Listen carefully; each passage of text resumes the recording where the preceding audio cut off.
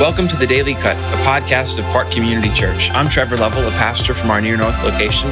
Throughout this season, we wanted to create something consistent that would help add even a little sense of rhythm to life. So we created this podcast, The Daily Cut, just short biblical devotionals that we've posted on a regular basis that we hope have encouraged you and challenged you in your walk with Jesus. This is The Daily Cut, and I'm Trevor Lovell.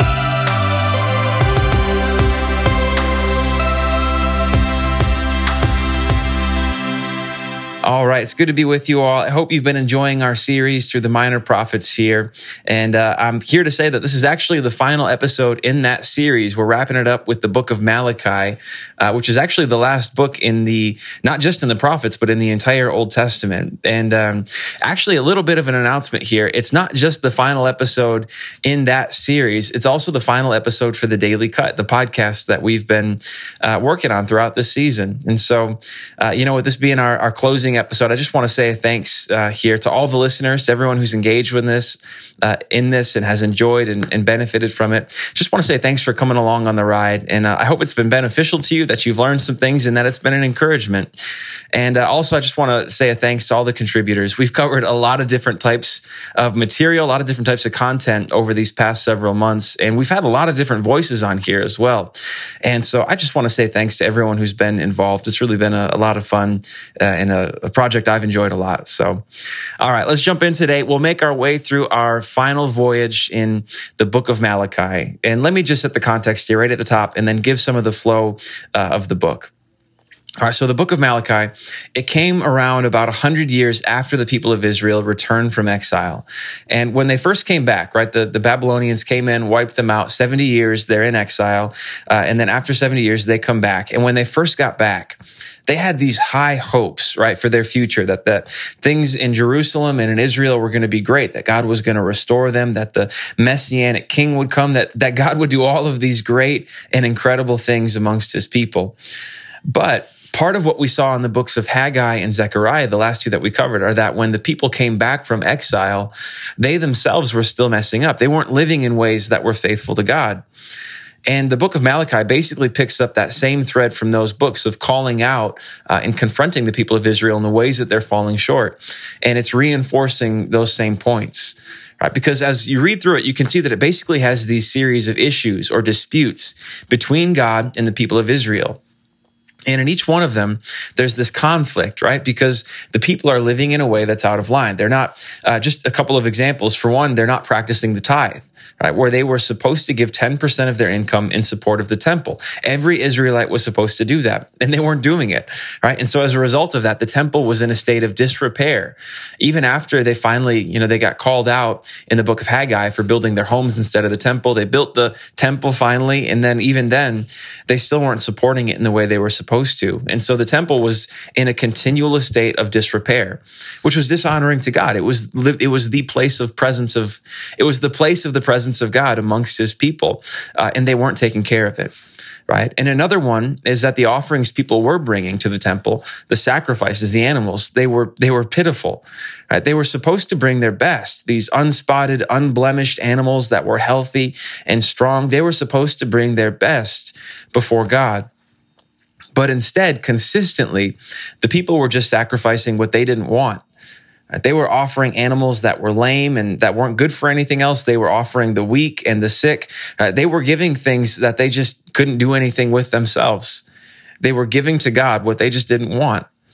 Right. And so as a result of that, their offerings were actually more offensive to God than anything else, because it showed how little value they put towards their relationship with him, how little they actually honored him in their hearts.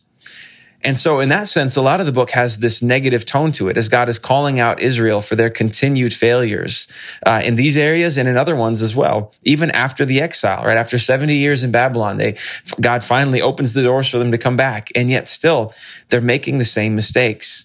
Right? Their hearts haven't changed. Right? But then, thankfully, the book does offer some hope. And that's actually where our passage comes in this small section, just 6 verses that make up the 4th and final chapter of the book. And I want to read that for us now. This is Malachi chapter 4. I want to read just the first 3, verses 1 to 3 first, and then we'll take verses 4 to 6 afterwards. All right, so Malachi 4, starting at verse 1. For behold, the day is coming, burning like an oven, when all the arrogant and all evildoers will be stubble. The day that is coming shall set them ablaze, says the Lord of hosts, so that it will leave them neither root nor branch. But for you who fear my name, the Son of Righteousness shall rise with healing in its wings. You shall go out leaping like calves from the stall, and you shall tread down the wicked, for they will be ashes under the soles of your feet on the day when I act, says the Lord of hosts. So what's happening here is that through Malachi the prophet, God is sending a message, right? A message of hope. And he's using two really important categories or ideas that we need to know about in order to understand, right? And the two of them are, they're the remnant and the day of the Lord. At the remnant and the day of the Lord. So just prior to this, actually, the remnant is mentioned, and they're actually still in mind when this passage comes into play. And the remnant, it's essentially this idea that in every generation, no matter how wicked things get, no matter how much things turn for the worse, there is always a remnant of people who remain faithful to God. Right? There's always people who serve God regardless of the circumstances, people who follow God faithfully. In every generation, there is always a remnant. Right, that's the first idea. And this passage is communicating hope specifically to that group of people and about that group of people. So that's the first one. The second is the day of the Lord, which is a pretty central concept for these prophetic books. Because in the Old Testament, a lot is said about the day of the Lord. It's a big theme, especially through the prophetic books. And it's a day of judgment, right? It's a day when God comes and sets things right. For a lot of people, it's a scary day, right? Because it's the day that the judgment of God will come upon this earth. But what this passage is saying is that the day of the Lord is only terrible for those who've rebelled against God, for those who've rejected him, for those who haven't been faithful. But for the remnant, the day of the Lord isn't actually a scary thing at all. Right? It's not a terrible day. It's actually a great day. Because the prophet Malachi says that on that day, which for us, we understand that it's the day when Jesus comes back, the second coming of Christ, that on that day, for the remnant, it says the Son of Righteousness shall rise with healing in its wings. It's a good day, and it's something that we look forward to. So that's the first part, that this day is coming and it will be very different for the remnant and for those who are not a part of the remnant. Right? And there's hope within that message. So then what's next is verses 4-6, and I'll just read that for us now. Remember the law of my servant Moses, the statutes and rules that I commanded him at Horeb for all Israel. Behold, I will send you Elijah the prophet before the great and awesome day of the Lord comes. And he will turn the hearts of fathers to their children, and the hearts of children to their fathers, lest I come and strike the land with a decree of utter destruction. So we have this word just before about how the day of the Lord will be great for the remnant, but bad for everybody else. Then comes this piece here, which is the conclusion to Malachi, to the prophets as a whole. And also some say that it's actually the conclusion to the entire Old Testament, because it calls attention to the books of Moses, the law, saying, remember these, remember the law of my servant Moses, the statutes and rules that I commanded him that are for all of Israel. Right? Remember these, cherish these teachings and live according to them. But also a promise that God will send a prophet, one like the prophet Elijah, before the great and awesome day of the Lord. And this prophet will turn the hearts of fathers to their children and children to their fathers. All right. And earlier in this letter, in chapter 3, early parts of chapter 3, God actually said that he would send a messenger before him to prepare the way for his coming. And then after that messenger, God himself will come and be like a refining fire that will purify his people. And so this part here at the end, this talking of Elijah and a new prophet, it's connecting back to that, what it said earlier in chapter 3. Because what we see is when we come to the New Testament, is that John the Baptist is the prophet. He's the messenger who comes before God to prepare the way for him.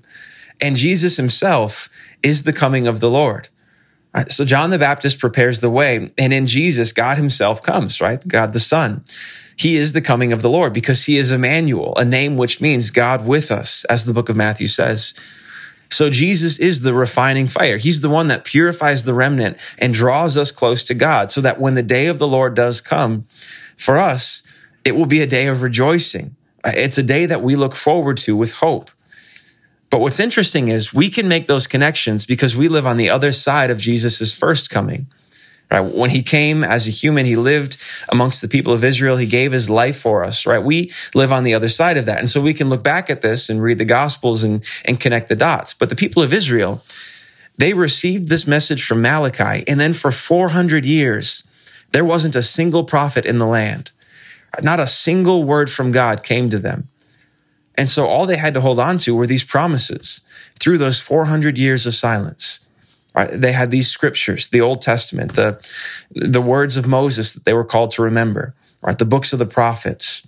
They had the scriptures to hold on to through those 400 years of silence. And so to draw something out of this for us, Malachi specifically calls attention to the scriptures here. The point being that in that time of silence, the scriptures were to be a source of life and of joy and of hope for the future. Right? They served to sustain the people of God, to sustain the remnant. And the reality is the same is still true for us. Right? The Bible sustains us and it gives us life through all of the difficult things that we go through. Right? Through the seasons of our lives, the scriptures keep us going. And so as we do bring this to a close, this episode and this series on the minor prophets and this podcast as a whole, I think a fitting challenge is actually to draw back to the beginning of this podcast, our first episode on Psalm 1 that talked about storing up inner riches within ourselves, storing up knowledge of the Bible within us so that we have it there, so that we can draw on it for life and for strength and for hope.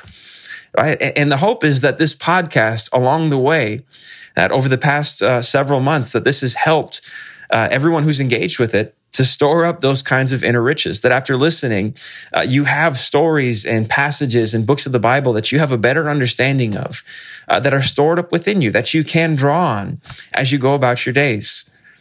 And the challenge moving forward is just to not let that stop here, right? But to continue to find ways to dig deeper into Scripture, to grow in your understanding of the Bible, right? And to store up these inner riches of the Scriptures inside of you, and to really find and draw strength and life and hope from it. Right? That's my hope for you and for all of us. And I hope that this podcast has helped along the way. This is the final episode of The Daily Cut, a podcast of Park Community Church. Thanks for listening today, and thanks for joining us along the ride. I hope you're doing well.